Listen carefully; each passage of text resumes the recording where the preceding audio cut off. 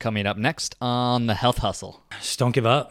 I think there were so many opportunities where I could have just gave up and took the easy road. And I think with entrepreneurship, there's going to be so many challenges and there's going to be so many easy opportunities for you to just quit and give up. I've had my share of them. And I think if, I'm happy I never listened to those doubts, and maybe, giving myself that advice, maybe not have done so much because I didn't give in to the doubts. But I think ultimately had I did, I don't think I would have been as happy in the life that I'm at right now. And so I think just, my biggest piece of advice, especially for somebody out there listening that is thinking about taking that next step and taking that, should I do it? Should I not? Trust yourself. Again, everything happens to your benefit. As long as you're going into it with the right intentions and with the right, I think, energy, right? Like I think one of my best friends like to say your vibration, right? And I think the energy that you bring into anything, I think that carries a lot of weight. And just be true to yourself and just don't, like I said, just don't give up. Hey folks, and welcome to the Health Hustle of Austin, Texas. On this show, we uncover the big ideas from your fellow health and fitness entrepreneurs in the Austin, Texas area about how they built their business and the lessons they learned along the way. What's up, y'all? Corey here, and on this episode, I had a chance to sit down with my buddy Brendon Fellows of East Austin Athletic Club. Brendon grew up in Southern California, went to college in Orange County, and lived in Huntington Beach before moving to the great city of Austin, Texas. His favorite book is Extreme Ownership by Jocko Willink. I highly recommend this book. I've read it a couple times, and it's a phenomenal story about the lessons he learned from a really hard war and how that carries over to just everyday life and leadership. His go-to activities is taking his dogs on a hike, paddleboarding, and oddly enough, playing video games. I used to be a video gamer myself. I don't anymore, but I totally get how it's a good tool to just kind of unwind. One of the main questions that we're going to answer on this episode specifically, though, is how to grow and maintain a healthy gym culture like what they've done at East Austin Athletic Club. Some of the other things that we get into are where he learned the value of respect, why integrity is so important to him, the desire to help others, chasing your dreams, the drama of firing his first employee, that was interesting, trusting the universe or God or whatever you believe in, the road more stupid, his words, not mine, the future of East Austin Athletic Club, grit or just don't quit, and so much more. Thing, if you're a health or fitness professional and you're having difficulties getting leads, one of the most common reasons that I see this is not having a well-defined niche. If you go to the link in the description, I have a free 3-step process that walks you through exactly how to get clarity on which niche is best suited for you and your business. Without further ado, let's go.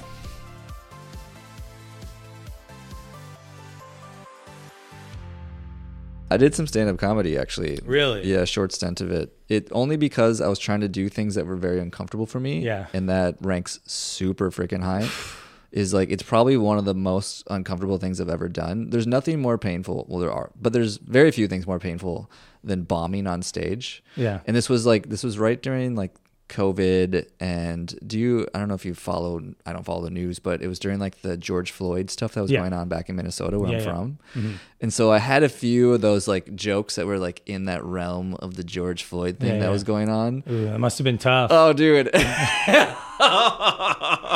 Because like that's so much of comedy is like comedy is you walk the line of what's inappropriate and what's like funny. And I walked the line, and I might have been on the wrong side at some points. You got to be like a world-class tiptoe dancer, to be able to like.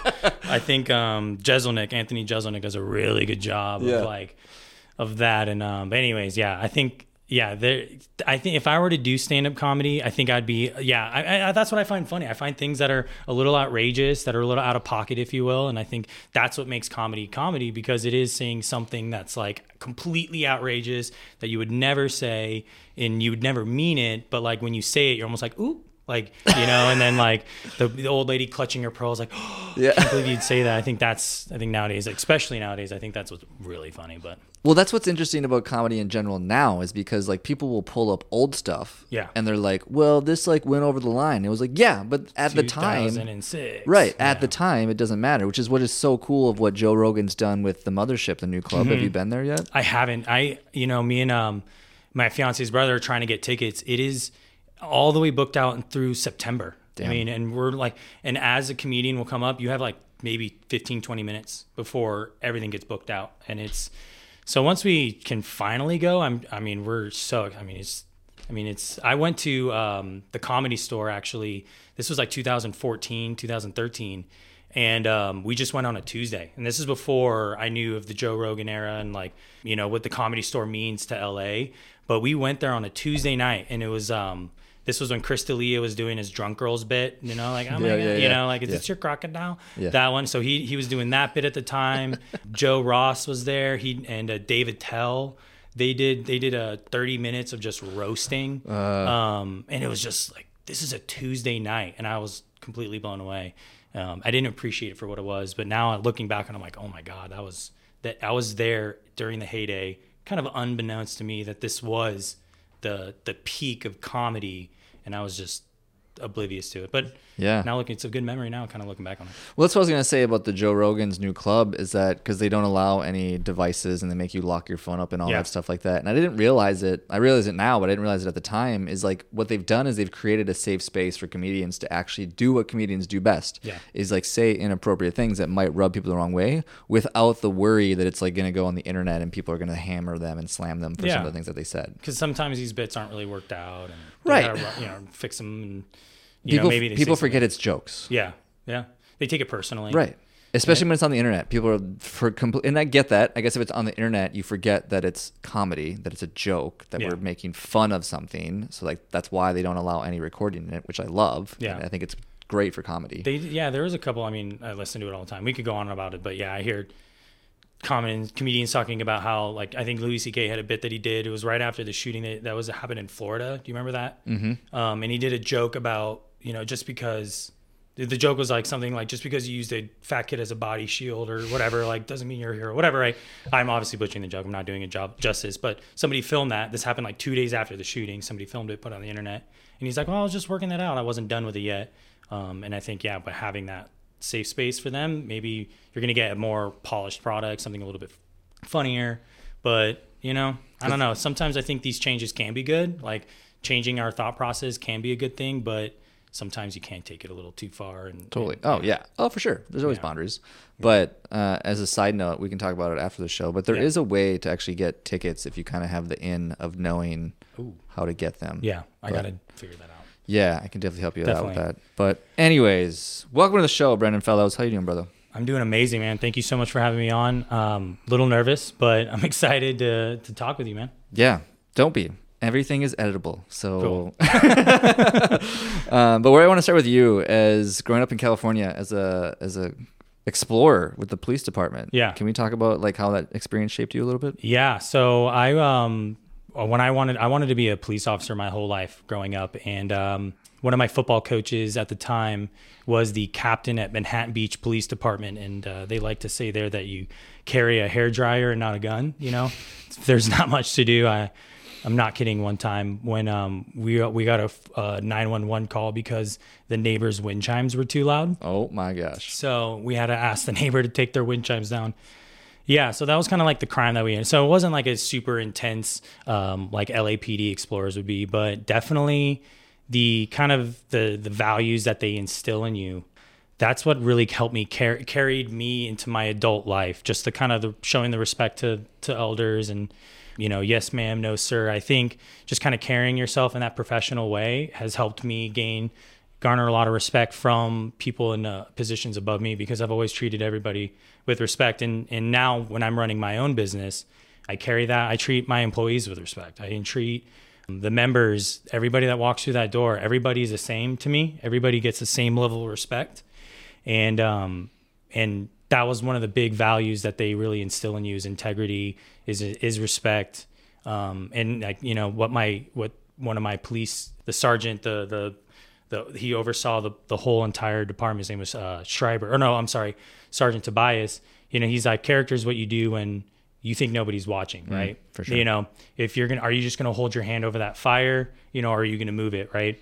And so kind of that was a big thing for us, was what do you do when think no one's watching you, and how are you going to carry yourself, right? Like, are you going to continue to be that same person even if the chief is watching you, or if nobody's watching? Are you that same person? Are you going to carry yourself that same way?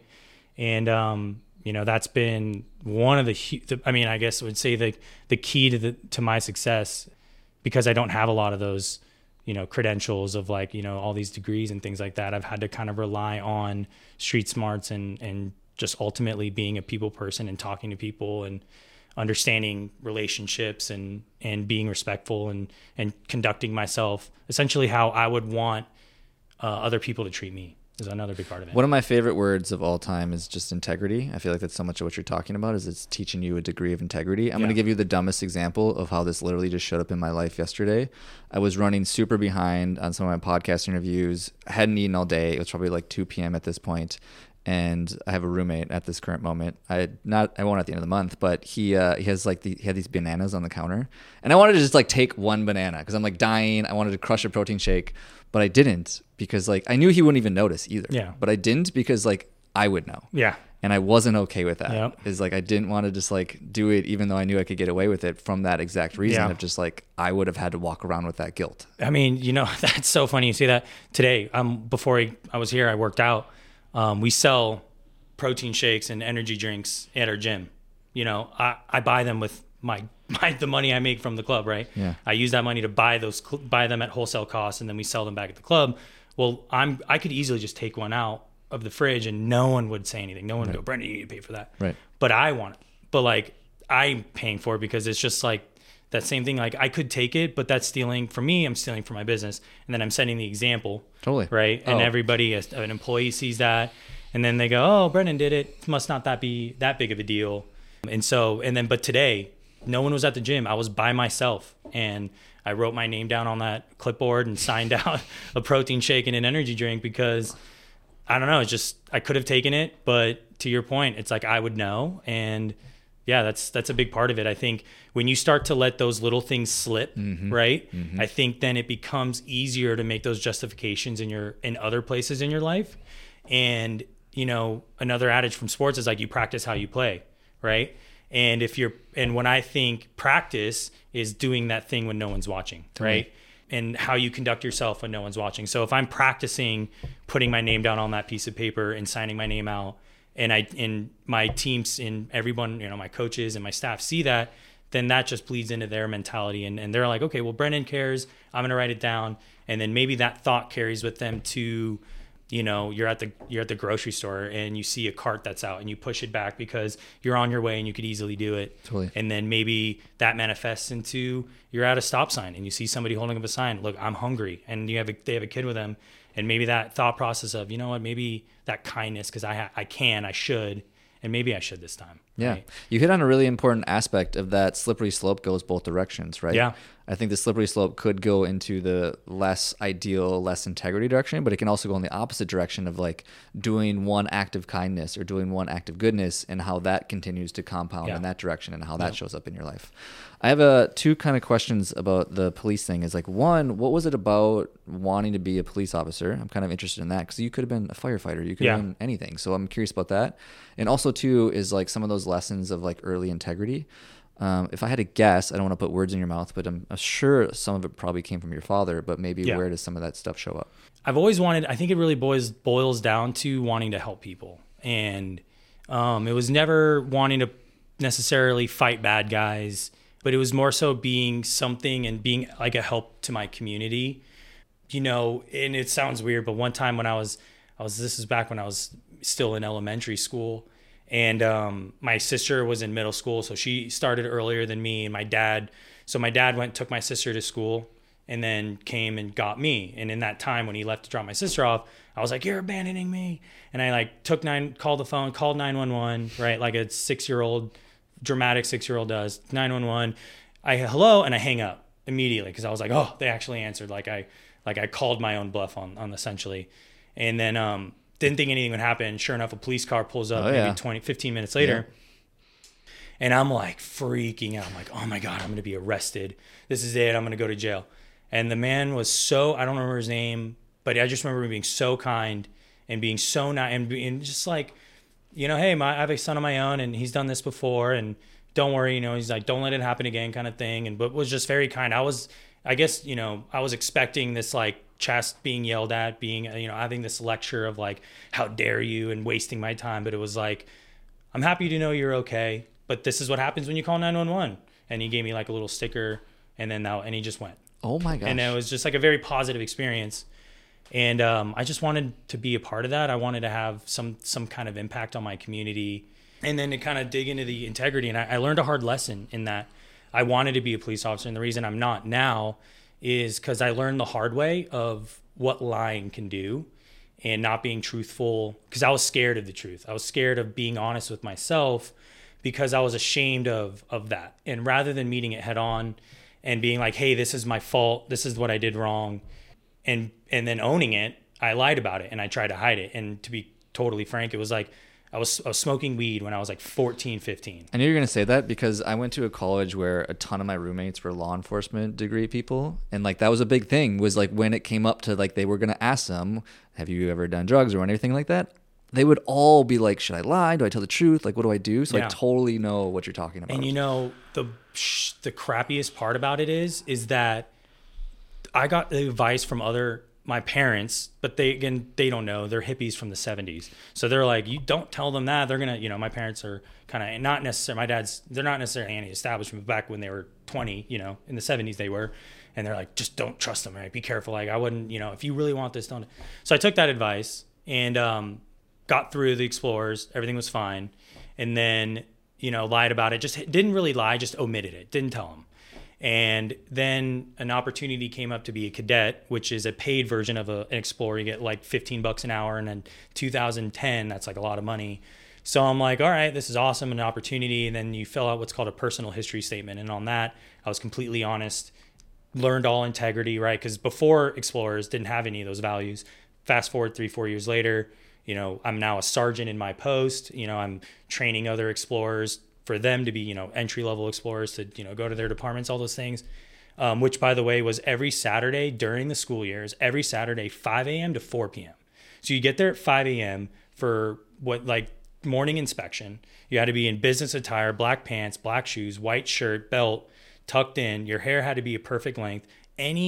Like, I would shave my head the day before, or the morning of, because I'd be so worried about my hair being too long. And I'd have, like, one time I had hair on my shoulders. I had to do push-ups for, like, 20 minutes because I had hair on my shoulders or, like, in my ear from, like, shaving my head. So it was, like, super intense. And they did that to, like, weed out people and, like, who's mentally strong, who's not.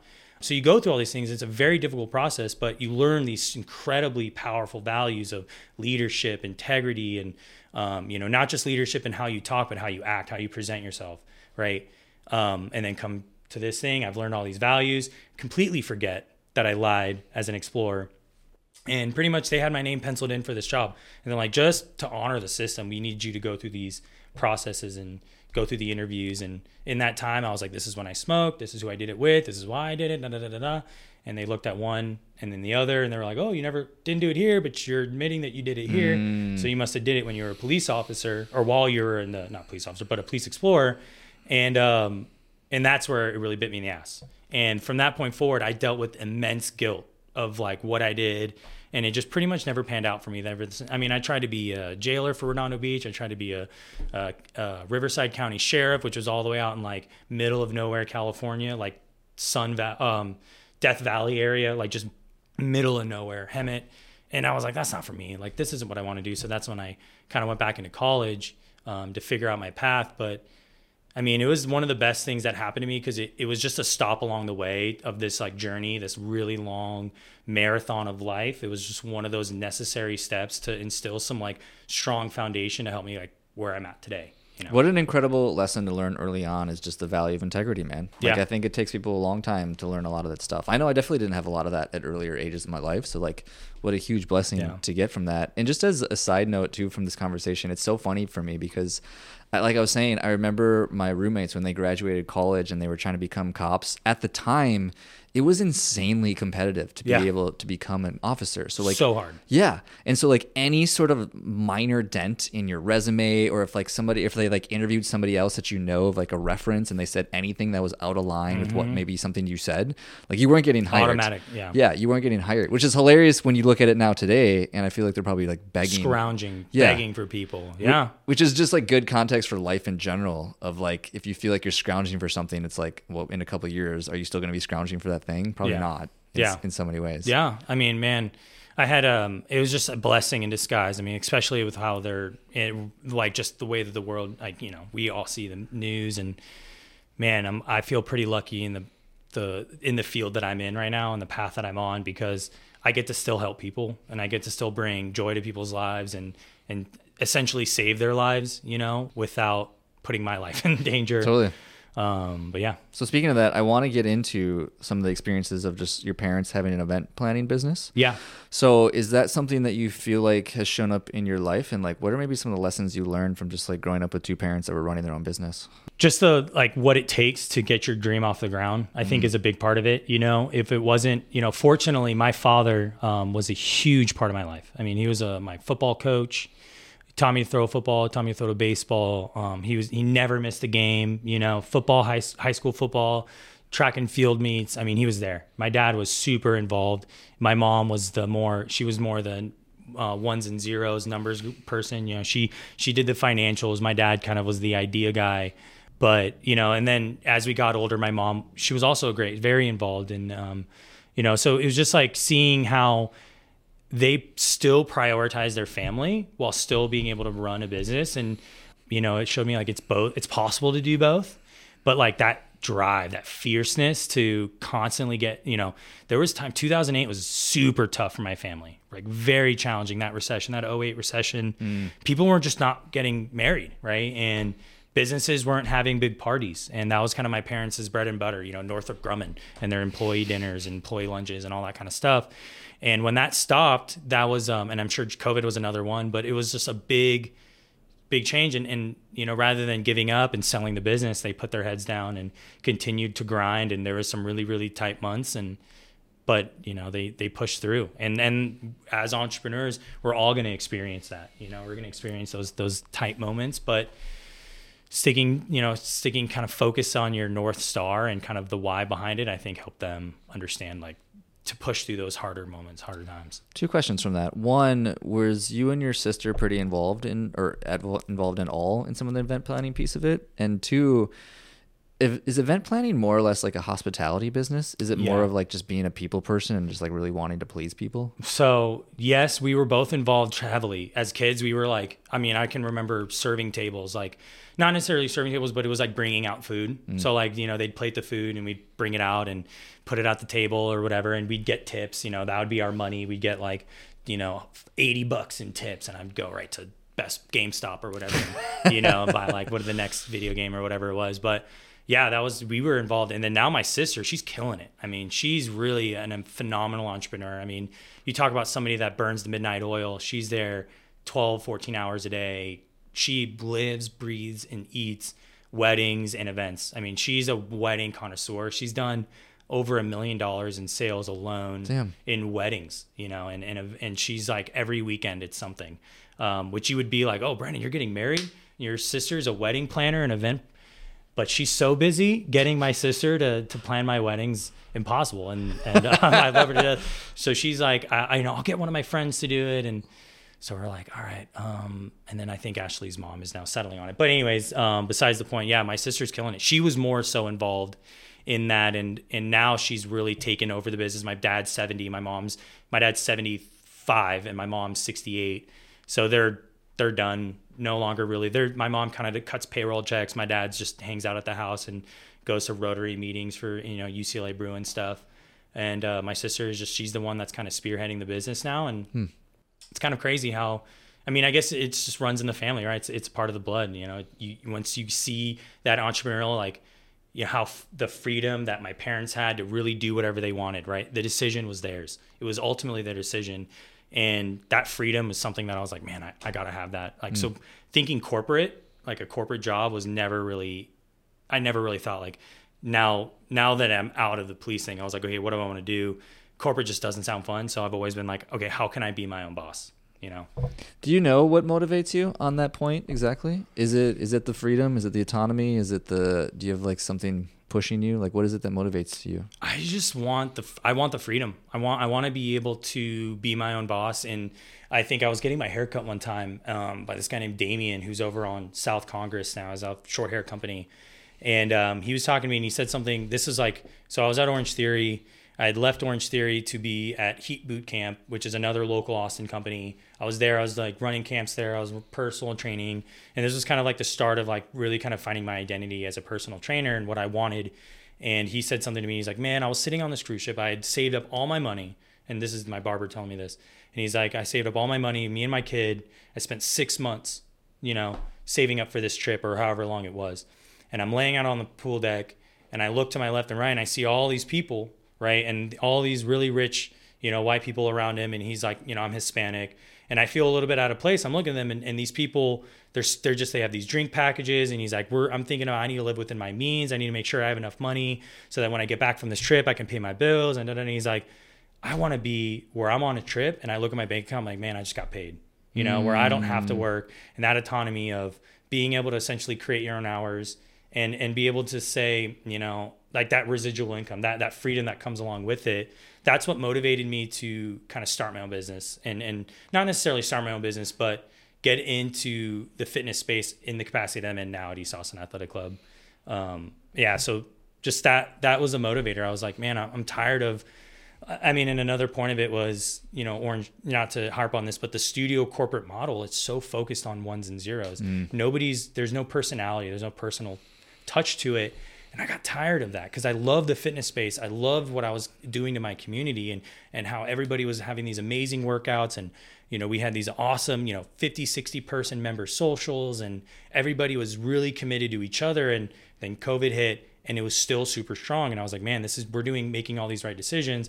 And then, as things get bigger and bigger and corporate happens, it's harder to make these more local decisions because everything is on the macro. And I was just tired of answering to somebody who I didn't think their ideas were that great, to be totally honest. And now that I'm the boss, I feel like the pressure's on to make the right decisions, but it's a learning process. And, I can relate in so many ways, man. It's a big reason that I got out of healthcare is that the setting that I was in, it was more or less exactly what you're talking about, that corporate aspect of it. And you're right, is that I got into it because I genuinely wanted to help people and serve and make a difference and help people improve their life. And then you get jammed into a system where it's all about how can we make more money this quarter? Yeah. And even the conversations that I remember we would have, I'd always like describe it as it looked like a shit covered lollipop because like they would pitch it to us as if somehow charging more units was also serving people at a higher level, was helping them get better faster. And it was like, no, you're just trying to make numbers. Like, I don't care how you pitch this to me. Like there's no hiding it. Like my bullshit meter is pretty high. And so that's exactly how I got out of it. It was like, I don't agree with the way that we're doing this. And that's the entire healthcare system. Yeah, man. But, especially fitness and especially it's a relationship based business. And, when you get, I hate to harp on Orange Theory, but that's just kind of my experience. And I think this isn't the same for all markets, but especially kind of here and where we're at, the way that they run the studios out here, it's about money, right? And they're not talking like when in my head coach's meetings and this, I don't know what they're doing now and it could be completely different. It's been a long time since I've been there, but the times that we were there, while we were there, we were focused on how can we get more members, not how can we keep the ones that we already have. And so when you're in the game of like, well, we need 100 new signups for this month, 100 new members in a month, especially at the gym that we're at now. The gym is sustainable. The gym's profitable the one that I'm in. And if my quota was 100 members a month, that's like we must have 80 people, 70 or 80 to 90 people leaving then to replace, right? That we need 100 because there's 90 leaving. And that was the case, because again, there was a lot of moving pieces. There was never the same person there. And we had a really good thing going. And so during the pandemic, kind of go on a tangent. I'm Mr. Tangent, by the way. So reel me back if you need me to. You're crushing. But during the pandemic, the way that they pay their coaches, and this is kind of why I left. So this is kind of the story of how I got to East Austin Athletic Club and like kind of my journey there. So pandemic happens. The way that they pay their coaches is a sliding scale. The more people, the more money, right? The more people in your class, the more money you get paid. In other regions, if somebody signs up and doesn't show, the coach still gets paid for their spot, right? Because the club charges a fee. You don't show up, $20 because you didn't show, right? That's your no-show fee.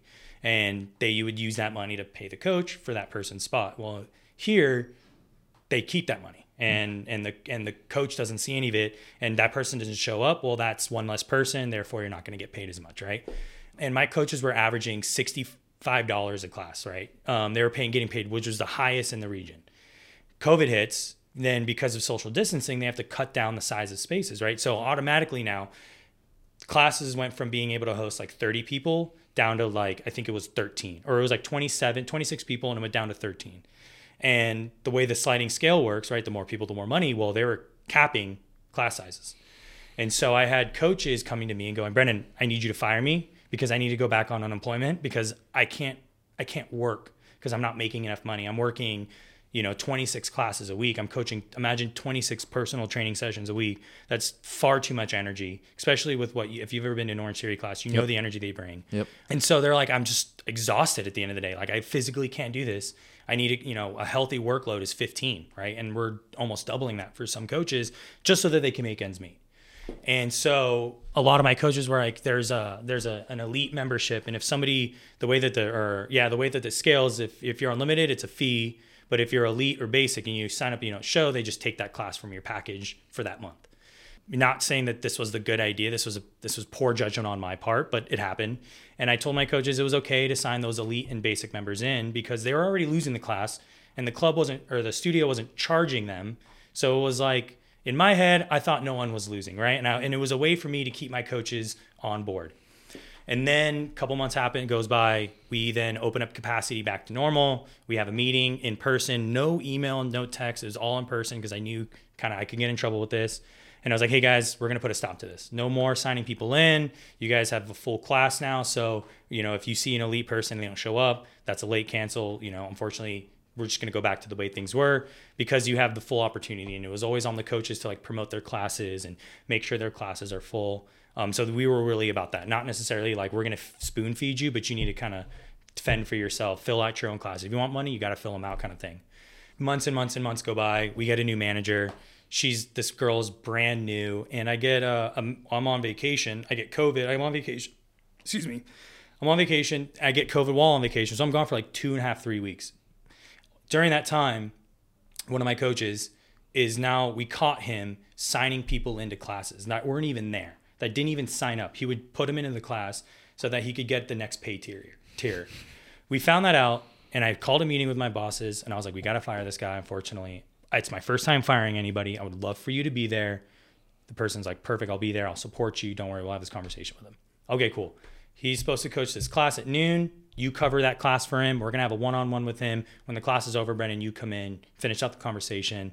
He's gone. We'll figure out how to get his classes covered. In that time, as I'm coaching his classes, something happened. He said something. I don't know how he was able to turn the conversation, but pretty much was like, oh my God, I thought this was okay. I thought we were allowed to do this. I would never have done this if Brendon had never told me or showed me. And so it went from being this guy's kind of acting on his own, signing people in after we had the conversation of no. And he just kind of was like, well, they never told me no. And we just continued to do it. So they're like, because you allowed it, this is now kind of your fault. It's not his fault. He didn't know any better kind of thing. And so rather than firing me, they were like, we need you to step down. We need you to step down as head coach because, kind of the way that this looks. And, I think they kind of understood that maybe I was a very integral part because I was the head coach for so long there. But what that did, and I regret kind of the way I went about it. I probably should never have let them do that in the first place. But I prioritized my team. I prioritized the coaches. And I think, and now obviously as a gym owner, I would never do that. And I would definitely, I was thinking kind of single-mindedly in that instance. But I think everything happens for a reason, right? It was on purpose. And whether it was a bad decision, we can all agree on that. Definitely not a good business practice. As a gym owner now, we can all agree on that. But I think it served its purpose because it ultimately forced me out of my comfort zone. I was comfortable where I was. I was making decent money. I wasn't growing. And because now I'm not making a salary, I'm on that $25 per class pay grade. And that's, I was making 3 times that before. And so I had to kind of figure out, what am I going to do? How am I going to pay for my lifestyle? I have this apartment downtown, I'm set up for this and I'm not getting that money anymore. So what I'm going to do. And I think I think you grow the most when you're the most uncomfortable. And I grew, that was I think the biggest change in my life. And that's kind of led me to East Austin Athletic Club. Tony, who's my business partner, one of my best friends, he reached out to me. I didn't know him at the time, but he took a class This is years before I went to East Austin, and he's like, hey, we're opening a gym. This was like 2018. We're opening a gym in 2019. Hold on, pause for a second. Yeah. Before we get to how you opened East Austin Athletic Club, which I want to get to that story. I want to pull back. No, you're good. I just want to pull back real quick because I'm actually super curious as to what did you learn in those moments of like, now that you had to step down from this leadership position to now you're just like running classes. Yeah. I'm sure there was a degree of like, all right, now I need to hustle and like really grind and like, but what are maybe some of the lessons you felt like you learned in that moment? I mean, not to get religious, but like trust God, you know, being a Christian, it's something that I've kind of been struggling with before then. And, I put my faith in God, and I put my faith in him, and knowing that like this, and and you can replace God with the universe, right? Like I put my faith in the universe, right? Like whatever you believe, I'm not somebody that pushes any kind of belief, but ultimately I had to just put my faith in the universe, right? And into God, and say, hey, I trust that this is ultimately the right decision for me. And so I kind of wasn't scared, right? I knew something good was going to happen. I knew that like everything happens to your benefit. Everything happens. I mean, like you can look at something and say like this glass is half empty, or you can look at it and say the glass is half full, and this is ultimately the best thing for me. So the big lesson, I was terrified. I was very worried that, I wasn't going to succeed. I was worried that maybe when I was working that corporate job, getting that salary, I wasn't putting in the time to learn, to grow, to expand my knowledge, so that when that did happen, I felt like I wasn't prepared. But you know what? I was prepared, because I just went back to my default, right? I went back to my default setting and it worked, right? My default was work hard, put your nose to the grindstone, hustle. And, as long as you can stay focused on the goal, and I think, it'll work out. Yeah. I love that. That's great. So, Eastern Athletic Club. So this was the transition phase then. Yes. So now it's time to do your own thing officially. Yeah. So I kind of reached out, like I said, I reached out to Tony. He had kind of approached me about the gym before. And at the time I was like, I was opening different studios. Orange Theory Studios opened one in California, opened 2 in Austin. So I was still like, I was about to open my next one at the time. I'd only opened 2 by then, but I was about to open my 3rd. And I was like, I'm going to see this through, because I really want to start from start to finish. I want to see how that goes, because I've always been like, I've always wanted to own a gym. I've always like, ever since I started with Orange Theory, I've always wanted to be my own. At first it was I wanted to own my own Orange Theory, and then it turned into like, I just want to own my own gym in general. And was the original interest in fitness just purely because like you had a background in sports? Like, yeah. Okay. So I had a best friend that was a huge athlete. He kicked for Houston. He was a kicker for the University of Houston. He went to El Camino College and went out to Houston, and he was the one that really pushed me to go to the gym a lot with him. And believe it or not, actually, I tell this story to my clients, but I had a girl, I was on a date, I was like 21, and she didn't, there wasn't a second date. And at the end, she's like, I have to be honest with you. I was like, I don't date guys without calluses on their hands. And, at the time, it was like I was lotioning. We're good. Yeah. I was like, damn. I was like, my hands are soft. I was like, I thought that was nice. I thought girls like, so. Okay. Side note on that. Yeah. One of my pet peeves, my other pet peeve, is people who wear gloves at the gym. I'm not trying to slam anybody, but honestly, I'm not friends with anybody that wears gloves at the gym. Like their fingers poking through. Yeah. I will say, when in our gym, it's very, very cold. And I tell people, I'm like, get some glove to put between your hand and the barbell when it's 40 degrees outside, because those bars get frigid. That's different. I'm talking about like people who are like, oh, my hands are too, it hurts my hands. It's like, what? You have hands, use them. Like, what are you talking about? They need to be calloused. Right. If you keep using them, now it doesn't hurt anymore. Even right? girls, like callus up. Like, I don't care. Like, doesn't bother me one bit. Yeah, my fiance's a fitness trainer too. So she's very fit, very athletic, and she constantly worries about, oh my God, I got these calluses. I'm like, babe, don't worry about it. Yeah. It's comes with the territory. Totally. I couldn't care less. Yeah. No. It shows that you actually do something. That's cool. Like, I don't push yourself, get a little uncomfortable. Exactly. We like that. Anyways, I didn't mean to tangent you there. No. But yeah, it was, so anyways, when I got to, after I had reached out, after everything happened, I was like, okay, what am I going to do? I remember the email he sent me, and I was like, you know what, I should reach out to him, because I need a place to train. I have some people that are interested in working with me in a small group setting. So I reached out, and, I had a one-on-one conversation with him, and now one of my managers, her name is Megan, and she's like my fitness manager. She's amazing. I mean, just truly loves people.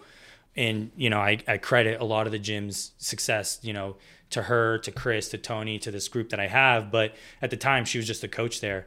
And I talked with Tony, and as I'm leaving, I'm like, I go with Megan, and I'm like, hey, I didn't know her at the time. And I'm like, how do you like working here? And she's like, I love it. It's one of the best places I've ever been. I love this place. And I was like, all right. I left there, and I was like, man, that gives me just a really good feeling, and it really just made me feel wholesome. And so I reached out, and I was like, you know what, let's go forward with it. So I was just kind of running space for them to just host my own classes, train my own clients. I was paying rent. That's all I was doing. And one day I was sitting there waiting for a client to show up, and a couple of the business partners walked in, and she like walked in with her husband and her kid, and she's like walking around and just checking out the club. And I introduced myself, and I was like, hey, and she's like, oh yeah, I'm one of the owners of the gym. And I was like, oh, cool. I feel like I could help. My background's corporate fitness, and I'd love to sit down and share some ideas. And she's like, sure, why not? So she gives me her number, and I reached out to her. She set up a meeting with now my business partners, Dario and Jacqueline, and herself, her name is Laura. So we all sat down and we had a meeting, and it was like, I didn't really know what I was going into. I was like, I got some ideas, and I was like, and then she left, and I was like, what are those ideas? I need to think about those ideas right now. I need to figure it out before this meeting happens. And so I wrote out some things, and it's funny because I look back on it now, and those notes, almost every one of those notes we've hit. And it was a lot of just growth. And, one of it was like hosting one event every month. And I think now we're up to 3. It's been a fun journey. They've been tremendous partners. Because these people, they're not in it to like be billionaires. They're in it to truly, they wanted to create a space and a community for people in East Austin. They were at a gym closed down. They were trying to figure out like, where are we going to bring all these people? We have this huge community, all this equipment. The person that was running it didn't do a very good job, so we're going to buy them out and let's figure out what we're going to do. And that's kind of what East Austin Athletic Club turned into. And it was a kind of a side project, right? There was 3 classes a day, not much going on, 1 in the morning, 1 in the afternoon, 1 at lunchtime, and then 1 in like at 6 o'clock, I think it was. So it was just kind of like a side hustle at that point. And I came in there and I looked at this and I was like, man, this is a blank canvas. There's so much potential to this gym. And yeah, it's been, I wish I could say like, this is the exact thing that we did that really is the catalyst of the success of the club. But, it's been so many things, it's so many little things that add up to one big, what feels like overnight success. What would you guess are some of those things? Like, what are some of the pillars of that? And for the record, it's a dope gym. Obviously, we connected because we did a community workout at your gym, and it's a friggin' awesome facility. I can see it'd be cold because it's massive. Huge, yeah. But if you were to pinpoint maybe just a couple of those pillars, like what do you feel like they are? Well, we like to say that we're like I said in the beginning, it's a relationship-based business. And so we do a really good job of taking care of our staff and our coaches. I try to be as competitive as I can be with pay. We try to give them every opportunity to make extra money. And then we just genuinely care about them. We host meetings, and a lot of the meetings that we have is like, okay, now we've talked about me. What about you? How are you feeling? Right? Like, and how are things going on at the club? And so when you put the time and you pay the respect to your coaches, right? Like, all kind of going back to respect, you respect your coaches. They in turn respect your clients. The clients then in return respect the business. And then it's a cycle, right? Like, everybody, it's a trickle down effect of just treating everybody how you would want to be treated, right? Like, I got treated one way in the corporate side of fitness, and I promised myself, I was like, I'm not going to treat my members and my staff the same way, right? And so when we focus on the relationships, right, in the community, I think that's a big part of it. Anybody can make anybody sweat. Like, a workout isn't all the time unique, right? Like, you could have the greatest workout and you could be a really good coach, but at the end of the day, we're all doing squats, we're all doing bench press, we're all pushing things, we're all jumping, right? And how you program it might be a little different, might vary a different way here and there. But ultimately, what makes a gym successful is the community, right? And is the people that fill the building. Because at that point, it's just a building. It's just equipment. There's nothing that makes it special. And it's the people inside that. It's the time that we pay attention to the details of like sending out the programming the night on Sundays to make sure that our members know what to expect for that week. It's every time somebody walks in. It's not just sometimes, it's every person that walks through the door. It's like you just walked into a house party. Like, yo, what's going on? High fives. How are you doing? How are the kids? How was the thing? How was work? You just went on a trip. How was that trip? It's not just, hey, welcome. All right, cool. 5:30. You're checked in. All right, cool. Have fun. Your coach is going to be so-and-so. That's just getting in, getting your workout in and going home. You're not creating a sustainable like community. And that's what ultimately has kept people coming is the community, is the people, is some people are driving from North Austin all the way over to the east side just so they could be a part of that community. I think community is a big part of it. I like that you said the word house party, because actually that was going to be my next question is like, what do you feel like the culture of East Austin Athletic Club is? And the reason that I asked that is that I've talked to most of the gym owners, or I'm just like connected with, obviously not shocking, all the gym owners around town, of like Lift ATX kind of has that more like cool vibe, Latina type thing, or you look at like Squatch, it's got more of the like animal yoga flow, barefoot in the turf, or you look at like Heat boot camps, got their own kind of culture going on, or you look at all these gyms and they all have their kind of like unique culture that kind of makes them what they are, right? What do you feel like the culture is of your gym? I mean, it's a lot of out of town people, so it's a big mix of all kinds of personalities. But what makes it so unique is the acceptingness of it all, and just kind of giving people the space to kind of be themselves. And I think as far as the culture is concerned, it's just nothing but like good vibes and a home, a home away from home, if you will, for people that aren't from Austin. And a lot of us on the east side aren't from Austin. And that gives just, again, it's a home for people. So when, you can expect when you walk into the gym, you're going to see in any class, you're going to see a couple of people that you've talked with. We pair a lot of people up. We force that on people. We want people to like pair up in groups and like 2 to a squat rack kind of thing, because it forces them to talk. It forces them to build that relationship with each other. And love that. And so last April we bought out an entire section in Q2 Stadium and did a soccer game for our members. I was convinced when I bought the tickets in early March that I was going to have to eat a few. I was like, there's no way we're going to sell this out. I mean, I'm going to have to buy, unfortunately, I'm going to have to probably pay for a couple of these tickets on my own and give them out for free or whatever. And it sold out within 2 weeks. I mean, it just like people were like eager to be a part of this. Right. And it's cool. It's just, that it's just people want a place to hang out, because a lot of these people, they work in these sales jobs and their only social time is at the club, is when they come in and they see the coach, they see these people. I take the 5 o'clock every single day and I know every single person in that 5 o'clock class. And when there's somebody new, it's like, welcome to the family, like almost weird, like welcome. And you're like, oh, and it's like, hey guys, chill. They'll join when they're ready. Don't like osmosis them into our cult, right? Like we want to, it's like it's just almost too welcoming in that sense, where sometimes it's like, hey guys, just let the person, if sometimes you can tell this person just kind of wants to show up and do their own thing, but just the welcoming nature of it. We have some members that are just like, hey, you're new? Awesome. Let me show you how great this place is. Come over for dinner. Yeah, exactly. Like people are in each other's weddings, and I'm like, how long you know each other? It's like, well, we met each other at the gym. We've been friends for over a year, and now they're in each other's wedding. It's wild. I love that. What it's reminding me of, I had Daniel Hinojosa on the show. Do you know him? Lift ATX? Yeah.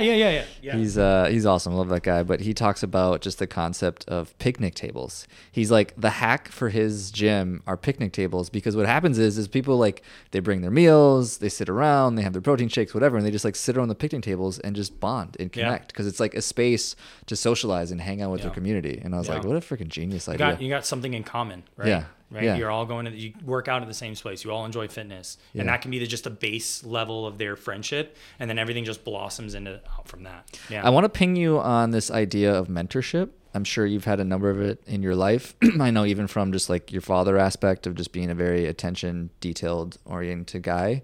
And maybe like, what are some of the other mentorships in your life that you've noticed that have been like had a good impact on your life essentially? Yeah, there's a regional coach in California from Orange Theory, this guy named Corey. Great name. And Corey Cranning, just a truly remarkable leader and somebody that really helped me get in where I'm at today. I think he was a big influential part of my life, because he kind of gave me the confidence to pursue this, because he saw I came in and I wanted to work front desk. I was like, I'm here to just learn. And he's like, man, I see something in you. I think you're ready for more than that. And he was right. And that's kind of, and that level of confidence that he gave me was like, I continue to carry that with me. And another one is my current business partner. His name is Dario, and he's a huge mentor in my life. I mean, that guy's a big reason to my success and the success of the club, because, you know, it helps that he works in risk management for a, you know, Fortune 500 company. So he's good at understanding the risks and helping me mitigate as big of a risk if we were going to do something like, okay, how can we mitigate the risk, or maybe see if, you know, it's not going to be as impactful if we do fail. And that thought process has really helped me to make some really good decisions. And then that thought process helped me realize that, like, oh, that decision wasn't such a good idea. And we were able to pull the silver lining from it and be like, okay, well, that wasn't a good idea, but, you know, maybe this is a learning lesson that we're going to gain from it. There are, like, examples can be, you know, trying to get different partnerships with different employees, or trying to put people maybe in a certain position where I think they'd be successful. And then ultimately maybe I set them up for failure because I expected too much from them, and kind of learning from those mistakes. And now by being a better understanding of that, he's really helped me understand, like, knowing like where people's strengths are, where my strengths are, and identifying that. So this is sometimes a challenging question, so I'll give you a second to think about it. But what do you feel like is maybe the most expensive mistake you've made with your business? And this could be monetarily or emotionally. And I mean, just like when I'm thinking about my own business as well, I think the one that I've made, just to like give you a second to think here, is that basically saying yes to too many things. Yeah. I have a tendency to kind of want to help and serve people, and I feel like I generally can in most cases, but it oftentimes doesn't serve both people the best by saying yes to a lot of things. I'd be curious as to you if you have any examples of that. Yeah, definitely. I've definitely taken the road, not like the road more stupid, you know, more times than I care. But I would say that, you know, the one that sticks out in my mind is, for the business side, we're I would say probably probably the decision of, you know, allowing my coaches to sign people in, and that was a very dumb decision. Like, that cost me a good portion. But again, it was again for my benefit, right? But it was a costly mistake, but ultimately it was I think a good mistake, if there can be such a thing. But I think currently one that sticks out in mind in regards to the business is, we had a very popular class called Barbell Strength, and we took that class off the schedule because it was kind of operating as a small group training class. And the way that we want to structure the classes for the business is to have them large group. You have large group training, and then we're now starting to offer small group training. So if somebody wants to pay a little bit more to have only 3 other people working out with them in a more personal training experience, we're starting to offer that. And if the class wasn't available to be made into a 20-person workout, like where it could fit 20 people safely and efficiently, then we had to rethink it. And the fortunate thing is that particular class had a very, very strong following of regulars. And we didn't do such a good job on communicating kind of the whys behind we're taking it away. And the way that it looked was, we're taking this class that's really well loved by people, and we're just going to put it behind a paywall. You like it? Great. We're going to make you pay a little extra for it. And that's kind of how it looked. And really the intention was, it was more so from a safety perspective. You know, you can't have 20 people doing snatches and power cleans and things like that. It just can get dangerous. And especially with the intention of the class, it was very sport specific, very techniques focused. And these classes were an hour and a half long. There were only 8 people. So it was a very, you know, very well coached. I mean, our coaches too are like, one of them is a former world champion from Ireland, and the other one competes currently. And so these are really well, like Colin Whelan and Chris Kim, they're like some of the best coaches in Austin. Maybe not well known, but very talented Olympic lifting coaches. And, you know, and so I was like, all right, I want you guys to continue to do this, but I want to pay you more, because I'm worried that someone's going to come along and say, hey, I'll pay you more for this class. And so I said, I want to give them opportunity to make more. So we're going to take this class off the large group schedule, and I'm going to challenge them to grow their own small group training. And they were able to do that. And so it was a little bit of a learning curve in terms of the communication, right? We should have done better, because we had to sit down with a lot of these people that were diehard for that barbell strength class. And we had to say, like, hey, this is kind of the why behind it. And once we explained the why, they were like, oh, that's such a great idea. I'm all on board. Where can I sign up?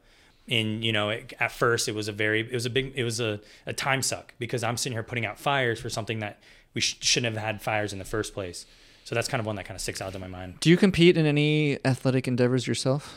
I would like to, but No, I should. Do you know what High Rocks is? Yeah, so we did a High Rocks at our gym, and it was so much fun.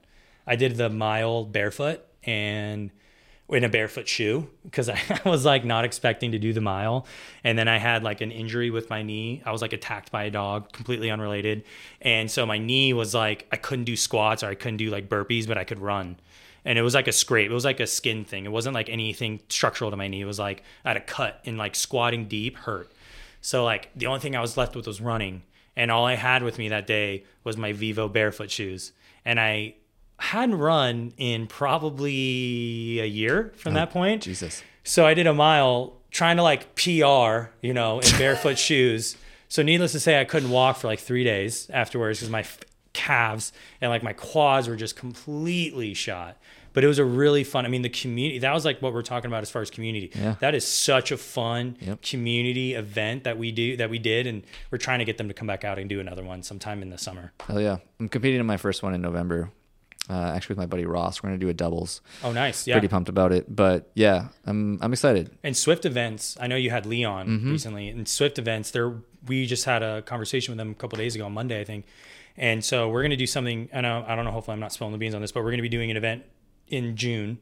And it's going to be like kind of promoting it's going to be like a little fitness competition called Battle of the Gyms. And so we'll be hearing more and more about it as we get closer to the date. But it's all these different gyms in the area. And if you know anybody, I'd definitely reach out to Lee and be like, hey, I have some gym owners that might be interested in it, because we're trying to focus on like the community. And I think one of our ideas was if a gym is like, say, Heat Boot Camp, they're really good at like the high intensity boot camp stuff. Like Danny is like his exercise, Danny Parsinipich, I'm completely butchering his name, but he's one of the owners of the Heat. His workouts are always crazy. You can always learn something in his class, not just a workout, you're going to learn a new move. I think and so what we do is we take what that gym is really, really good at, and then you make a station out of it. And then we're going to create a competition. Each gym is going to represent themselves. Like, we're a strength and conditioning gym. So our idea is to do 185, how many deadlifts can you do in a minute? And for guys, and then like 125 for girls, how many deadlifts can you do? And it's like, everybody on your team gets a minute, and how many deadlifts you get is like summarize that number. So these ideas, these kind of fitness competitions. So we're trying to work out one here in Austin. And then the idea is to do another Austin Fittest and try to bring that back. So we're going to try to bring back Austin's Fittest here and try to get some real fitness competitions going, kind of work with On It on that and all these local companies, and try to get some real competitions that are just, we have High Rocks and stuff, which is great. But I think something local to Austin, like Austin's Fittest. Imagine like getting a world championship belt, like the world, like a WWE style world championship belt to say like Austin's Fittest. I want it. I think that'd be so cool. Sign me up. Right. I want it. By the time this episode comes out, it'll probably be around June, so it might be just coming up. Actually, I don't know Danny. I know Hater though. Yeah, Hater's my guy. I love that guy. He's so awesome. Nice. I've been meaning to get him on the show, but he'd be great. So, what's the future of Austin Athletic Club? Where are you guys going? So we bought the names to North, South, West, Central Austin Athletic Club. So, the goal is, I don't know if we're going to get all, every part of the compass done, but I think we definitely are looking into expanding right now. We're kind of just testing and seeing where we're at. Real estate in Austin is so expensive. It's ridiculous. And so that it's going to be a work in progress, but we're planning on growing it. And, I'm really excited about what we have. I think, we're going to continue to polish and smooth out the rough edges and, continue to grow. But, from where we started and where we're at now, we've made leaps and bounds. And I think what we have is really, really special as far as the community goes. The workouts are amazing. The programming is really good, especially, I think, kind of go on a tangent, but like where the fitness space is going, you're seeing a lot of studios trying to incorporate strength training. They want people and especially I think Austin being such a fit city, I feel like we're on the leading edge of all things that are fitness, right? Like we are in the front of the change and the where the industry is going. Like they look in Austin and you look around the city, go to the supermarkets, go to the movies. People are fit in this city. People work out. And so when Austin is like when the community is like, we want strength training, you can guarantee that the rest of the country is a year behind, or they're already thinking about it. And the class like we do called Physique is a primarily strength training class. I always tell people, it's like if you were to go to Gold's Gym, this is what you're going to do. Mondays, lower body, we do squats. Tuesdays, upper body, we do bench press and shoulder press. Wednesdays, back to legs, we do hip thrusts and RDLs. Thursdays, upper body, we do bent over row and pull-ups. Fridays, like a total body, we do deadlifts, just a little bit of like supersets, things like that. So it's purely strength training, very little cardio. Ignite's on the opposite end. Ignite is purely focused on the conditioning, the high intensity intervals, the running, the jumping. And then Ascend is like our CrossFit type class where you're going to see more, kind of functional fitness type of things, equal strength training, equal running. We don't call it CrossFit, but it's going to be of that same, CrossFit adjacent, if you will. I've been basically a physique bodybuilder style most of my life up until probably the last maybe 3 or 4 months. And I've gotten hard into the conditioning side of things, which is why I did the BPN half marathon here not that long ago. And I can tell you, man, I was shocked on actually how much carryover there has been from diving into a modality I don't normally do and how much it's like actually helped with a lot of my weight training. It's actually baffled me. I thought it would hinder it. It's actually, You go for longer. Oh yeah. Conditioning has gotten 1,000 times better. And so it's actually crazy. I've been adding in a lot of like jumping rope between sets. And love jumping rope. Pushing a sled, pulling a sled. I love Ben Patrick. So I'm always about like knees over toes, like pulling sleds, like really ATG split squats. So that's a lot of stuff that I like to program into those workouts. And so we're programming in like mobility beforehand, and then we do a little bit of strength, and then we go into the accessory work and finish with some core or like arms if it's on a Tuesday or Thursday. But it's a really well-balanced workout. And it's like the most popular class. I mean, by far. And it's because what people want. People want strength training. People want to lift weights. And the average person doesn't necessarily like running on a treadmill and beating themselves to death like that. And maybe they just want to lift weights 3 times a week and get strong. And that's kind of what we've done. And I think as long as we can take that workout with us, I think we'll be fine. Totally. Well, I think, for the average human, the weight training is definitely way better bang for your buck in regards to just general overall health. But for like somebody like me who like wants to compete at a high level, I can't get around the conditioning. Like I have to do it. You have to do it. Yeah, for gotta sure. Gotta run, gotta row. Yeah, erg, assault bike. Assault bike. All those things. Yeah. Assault bikes are amazing. I love them. I have 10 rapid fire questions. It's whatever the first thing is that comes to mind. What's your best business advice? Surround yourself with really smart people. Great advice. What's your favorite part about entrepreneurship? The freedom. When are you the most productive? The morning, definitely. How early of a morning are we talking here? 5 a.m. every day. Whew, okay. Best marketing advice? Don't be afraid to do it. Just get out there and get marketing, and don't worry about what people say, because that was a big thing is posting and all that stuff on social media. I get so nervous about it, but when it comes to the business, I can hide behind that. I can be like, oh, this is the club posting and not really me, so they're going to not judge me for me, but I got to get over that. I can help you out with that. I might know the answer to this question, but who is your inspiration? Yeah, my dad. Yeah, definitely. Figured. Tell me one secret about you or something just most people don't know about you. Huge gamer. Still? Oh, dude. It's when I am not actively thinking about it. And so, okay, I have a problem with being too hard on myself. So if I'm not doing something, I'm like, you're a loser. You're not, like I'm so hard on myself in that sense.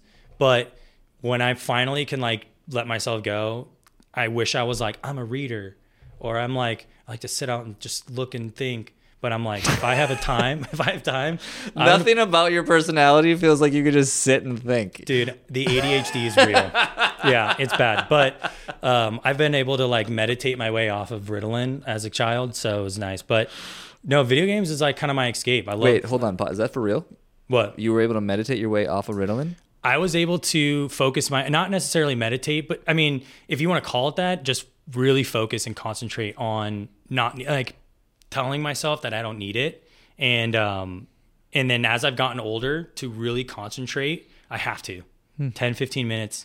Otherwise, if I'm not, I am 100% in every direction. You seem pretty dialed in. I mean, yeah, you have a lot of energy, but you seem pretty dialed in. Believe it or not, people are always shocked by this. I'm actually sort of shocked by this. I was actually prescribed Ritalin as a kid as well. I think they do that. I think they just did that to everybody, which was the worst thing ever. I decided not to take it. I hated the way it made me feel. But dude, my parents tried everything. I was bad, and I tried everything. Anyways, go on with your questions. When were you the happiest? Right now. What's your favorite app or resource that you're using right now? My favorite app? Gosh, I mean, the one that I use the most, I'm a big baseball nerd, so that sounds terrible. But like, I don't know. I try to stay off my phone as far as I try to just use the internet. I use YouTube. I guess YouTube, the app, is as much. I mean, I'm always on that learning about something. Same. Yeah. That's a big one for me. What's your favorite part about Austin? And you can't say the people. Oh man, I just love how much there is to do. I mean, there is no shortage of activities. And if you like music, that's there. If you like comedy, now that's there. If you like active, it's out there. I love paddleboarding. So when it's now that's paddleboard season, we're going to be paddleboarding at least once a weekend, taking the dogs out. So and I think another thing too is how dog friendly this place is. I mean, you can take your dog almost anywhere. And I really like that about it. And obviously I don't like the dog poop that gets left behind by most people.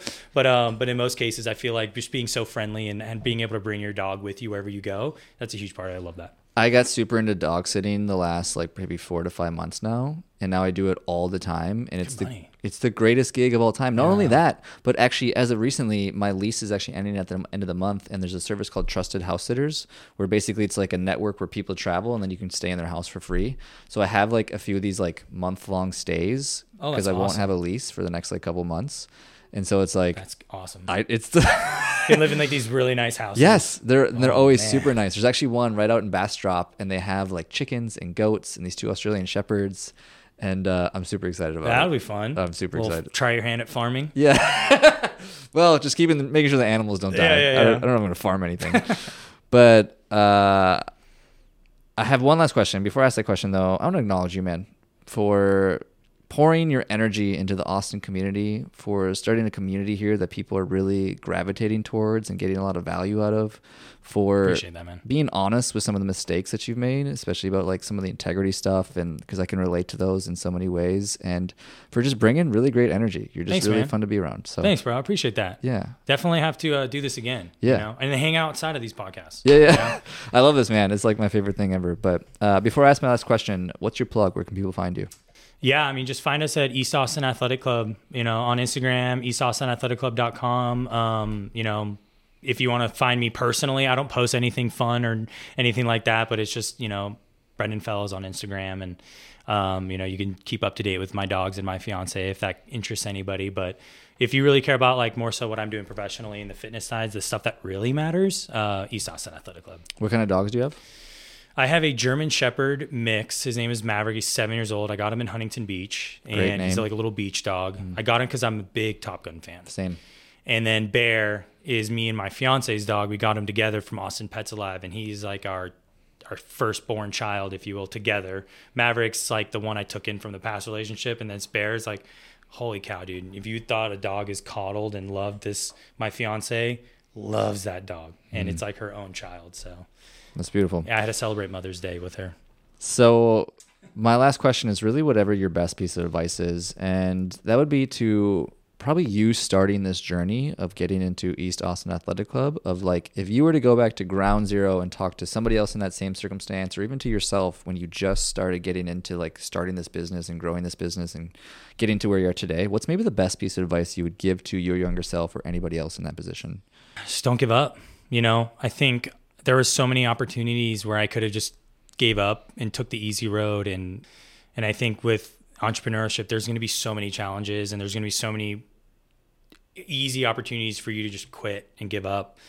I've had my share of them. And I think if, I'm happy I never listened to those doubts, and maybe, giving myself that advice, maybe not have done so much because I didn't give in to the doubts. But I think ultimately, had I did, I don't think I would have been as happy in the life that I'm at right now. And so I think just, my biggest piece of advice, especially for somebody out there listening that is thinking about taking that next step and taking that, should I do it? Should I not? Trust yourself. Again, everything happens to your benefit. As long as you're going into it with the right intentions and with the right, I think, energy, right? Like I think one of my best friends like to say your vibration, right? And I think the energy that you bring into anything, I think that carries a lot of weight. And just be true to yourself, and just don't, like I said, just don't give up, Well, you have great energy, man. So appreciate you. Thanks for being man. on the show. This was so much fun, bro. Thank you, man. For sure, brother. Appreciate it. Hey friend, thanks for listening to the show, and if you have any feedback for me about the show or any other guests that you'd want to see in the show, definitely shoot me a message. I love engaging with my audience and figuring out how I can provide the best value possible to the people listening to this show. Before you go, I only have one ask of you, and that would be to check out my 3 Tips Tuesday newsletter. It's 3 marketing tips every Tuesday specifically for the health and fitness entrepreneur to help them attract new leads. If you press the link in the description, it'll take you directly to the archive of all my previous newsletters, and you can decide for yourself if it's something for you. If you end up finding it helpful, you can just sign up for the newsletter and you'll get it in your inbox every Tuesday. Thanks again, and keep hustling, my friends.